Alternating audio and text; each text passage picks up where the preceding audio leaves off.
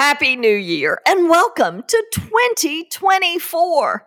Jennifer, do you have any New Year's resolutions? Yes, I'd like to be able to write and type that it is 2024 before, say, like April, when I finally get the hang of it. So, when I write things, it's still going to be 2023 for far too long. I just can't believe we're here already. What about you? It just seems like we were just celebrating 2023 starting, and here we are at 2024. And, yes, I often, every time January comes, I am one of those people that are like, okay, January's here and I am going to, work out 3, 4, 5 times a week, and I'm going to eat better. And it only lasts about 3 weeks.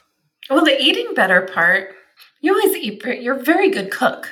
I am. I love it. I love to cook. But, I am definitely one of those people that make a ton of resolutions. You fall off they the last wagon. about a week. Oh, yeah. Like a week, 2 weeks in max. And we're like, yeah, all right, it's 2024. It's February. Let's go on. We're really good friends. I'll catch you when you fall off that wagon. See, that's why I set mine so simply. I love it. I think that's brilliant. Okay, I might try that this year.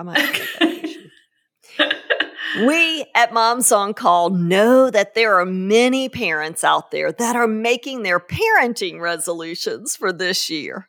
In fact, we can pretty much guarantee that one of the most common parenting resolutions this year is to get your child's sleep schedule in order. Very, very true. Oh, I had a friend in college who used to pronounce that word so great. I guarantee. Oh, so little Justin Wilson there. Yeah.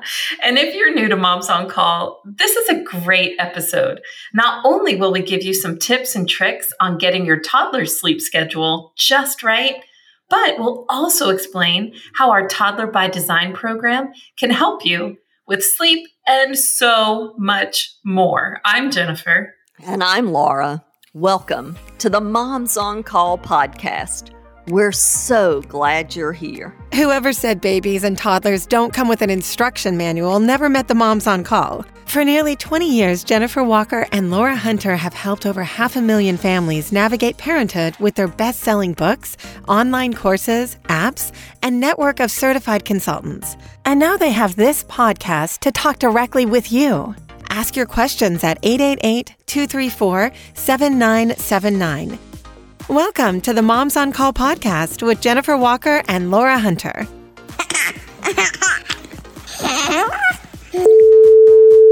Hi, this is Aneka calling from New York State. I'm calling regarding sleep with my 3, nearly 4-year-old.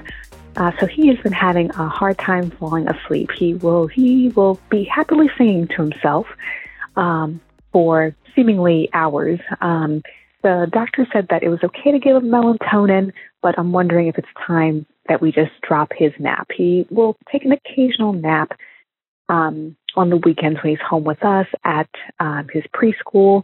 They are still giving him a nap. Just wondering if it's time to, and he'll nap there about 1 to 2 hours max. But just wondering if we should just encourage them to drop the nap so that he could have a more consistent sleep. We normally put him down around 8 p.m. He normally wakes up about 6-ish, 6:30. But just wondering if we should try to drop the nap so that he could actually go to bed closer to 8 as opposed to 9 or 9:30. Thanks so much. I appreciate all that you do.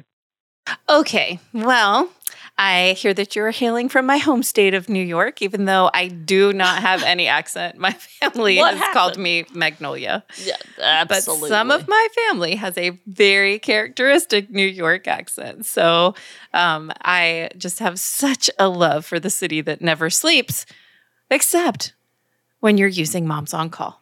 Right. And that is so true, right? And as we get to closer to this 4 years of age, naps can, we definitely don't necessarily need no naps. Sometimes they'll have quiet time. I want us to really look at how late those naps are happening. But even before we get there, we need to know what his design is. Because I think knowing his design will 100% direct the steps that we take for bedtime. Definitely for bedtime. And for nap time, the engineers are the ones that are so wonky with naps, like they'll take one every week and a half. Yeah. So if you have that engineer, that is your life. And that one nap, you evaluate everything that you did that day that could have possibly resulted in this nap. And you could replicate it exactly the next day and no nap. Nope. So what we really do is we have what we call a nap opportunity. And like as moms, we have 8 kids between us. We have 2 sets of twin boys full of energy. I need an hour. Yeah. I just need an hour. Yeah. So they can cry, play, or sleep, but there's always that nap opportunity time. And we want to just keep that as long as we can. If we're getting 1 or 2 naps a week, then keep nap opportunity time. And on a day when you're, going to the zoo or you have other things and the nap opportunity time doesn't happen via your household schedule, that's fine. It's fine. It's not essential. It's like Laura was saying, if it lasts too late, that's the time when it can start to affect nighttime sleep. So we don't like them lasting past about 4 p.m. At the latest. And so, let's kind of start off from the ground first, Jennifer. So when we're talking about designs, we've talked about engineer, so just so that everybody, as a reminder, we have Toddler by Design, and it is an incredible quiz on the website. It's free. You can take the quiz and it'll give you some quick result of what your child is. And that is how we know what we need to be doing. For example, we had movement kids and we have social kids, or we have rule followers or touch, or our sweet little engineers where that brain seems to be going all the time. Well, how we handle the evenings really is affected by that design. So Jennifer, let's talk a little bit about some of the examples. So if I'm a, movement kid, what's some things that you can do in that evening time that's going to help me to burn off some of that energy and get ready to go to bed as soon as I possibly can?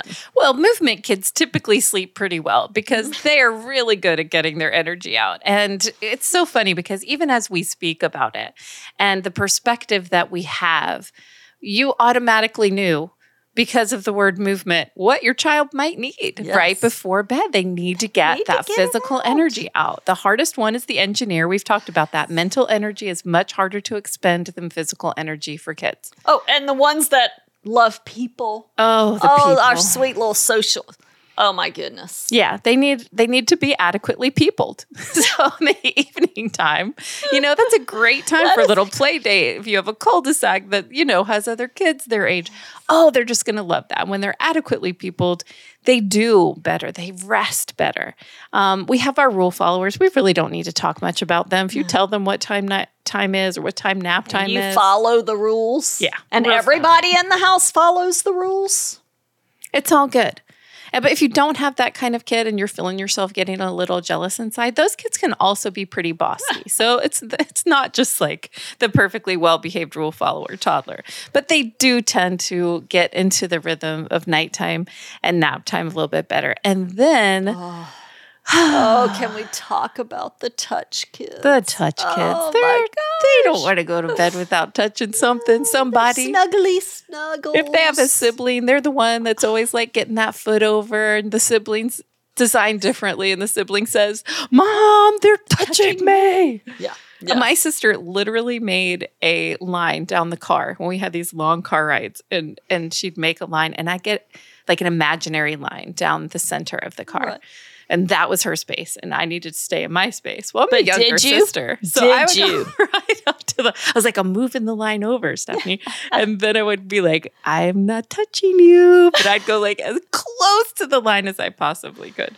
And so those touch kids, we want to make sure that they have a lot of human contact in the evenings. So even if it's kind of rough and tumble time, even if you're kind of doing some wrestling time with them, boys or girls, they will love it. We want to fill the things that motivate them so that they can rest well.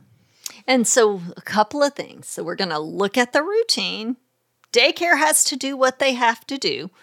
Talk to them, make sure that nap's not lasting past 4 p.m. Let's keep a consistent bedtime. Let's know that little one's design and then use that to our benefit as we get ready to head down to sleep, and then be as consistent as possible with that sleep environment. And then maybe we can just rename. It'll be New York, the city that never sleeps, unless you have Moms on Call. Thank you for listening to the Moms on Call podcast. If you have a question for Jennifer and Laura, call 888-234-7979. Visit momsoncall.com for resources to help you parent with confidence and thrive, not just survive your amazing parenting journey.